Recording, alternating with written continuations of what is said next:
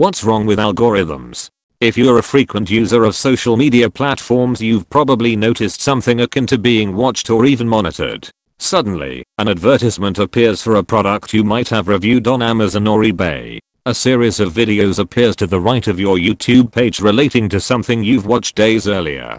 Facebook only shows you news feeds for posts you may have interacted with, and ignores all of your other friends. The examples go on and on.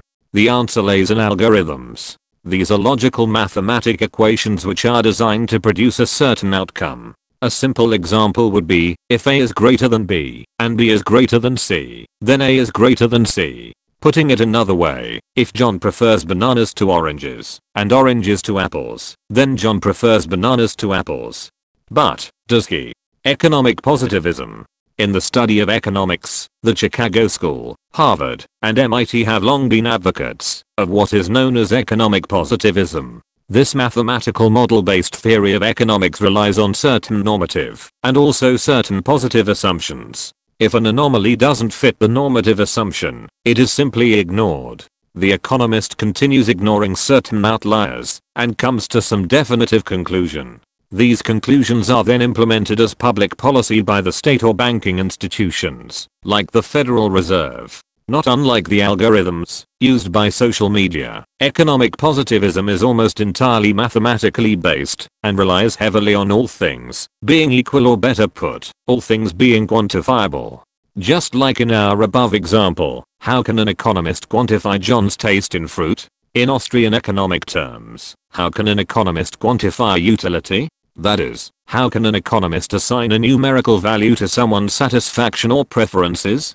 But, that is what the mainstream has been doing for over 100 years. By making certain one-size-fits-all assumptions, mainstream economics has been treating consumers as herd animals. This feed-at-the-trough mentality ignores the individual in the vastness of the market.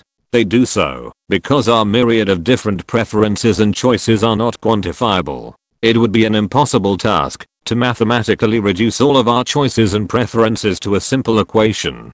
But, by dismissing individuality, mainstream economics can positively determine the success or failure of public policy decisions. Ergo, we end up with housing bubbles, bond market bubbles, college loan bubbles, stock market bubbles, and on and on. Back to algorithms. So what does economic positivism have to do with Facebook? Similarly, these algorithms reduce a social media user's preferences to something quantifiable, determinate and predictable. Did you really want to read that post? What about the hundreds of others that was kept from you?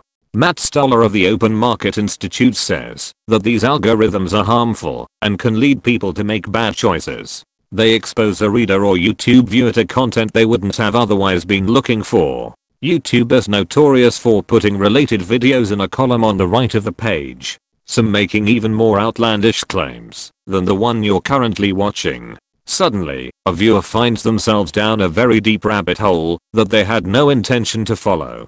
Moreover, these social media algorithms attempt to assess a user as a predefined type, such as conspiracy theorists, sports fanatics, pop culture sycophants, and more. This user will see content that will steer them down a predetermined road. With each mouse click, the user is unwittingly being categorized in a specific subset of society. According to Matt Stoller, this limited exposure to content can only be harmful to society as a whole. Algorithms and AI. Artificial intelligence is also an algorithmic-based science. Just as was previously stated, these algorithms rely on certain axiomatic human behavior and responses to different situations. Albeit, always predictable and determinant. The big commercial search engines are heavily dependent on AI to reveal your search results. The data gathered on each of us by Google, Microsoft, and Yahoo is being used to determine your likes and dislikes, what interests you or not, and ordered accordingly. It's the content that is kept from you that determines the type of internet user you'll become. Your internet activity is predetermined, and you don't even know it. We are being shoehorned into specific sets and subsets of people by algorithmic AI on the internet. Automated services are heavily reliant on these algorithms. Your favorite Starbucks coffee will be dispensed by an AI device. How you like your Big Mac, pizza, and a myriad of other consumer services are already transitioning to AI. A technocratic revolution has begun under our very noses, and we didn't notice. Most of these are positive and lead to a convenient and enjoyable consumer experience. But that is just the beginning. Conclusion. So, what is wrong with algorithms? In of themselves, they can be a useful tool.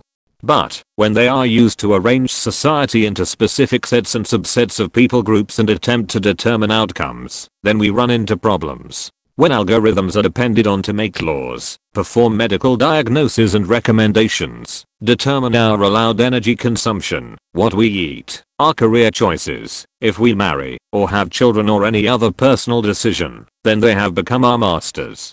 These examples are being discussed today by the technocrats in government, who run our daily lives. Relying on algorithms to make the correct choice for each individual is a dangerous path. The results will be no different than what econometricians have done to the economy. By reducing humanity to a set of equations, algorithmic AI will create a warped version of society every bit as bad as the artificial economy we live with. Artificial, I believe, will be the new buzzword for the foreseeable future. This has been a reading of an article on the Blue Collar Economist. For more articles, please go to thebluecollareconomist.com. Thank you.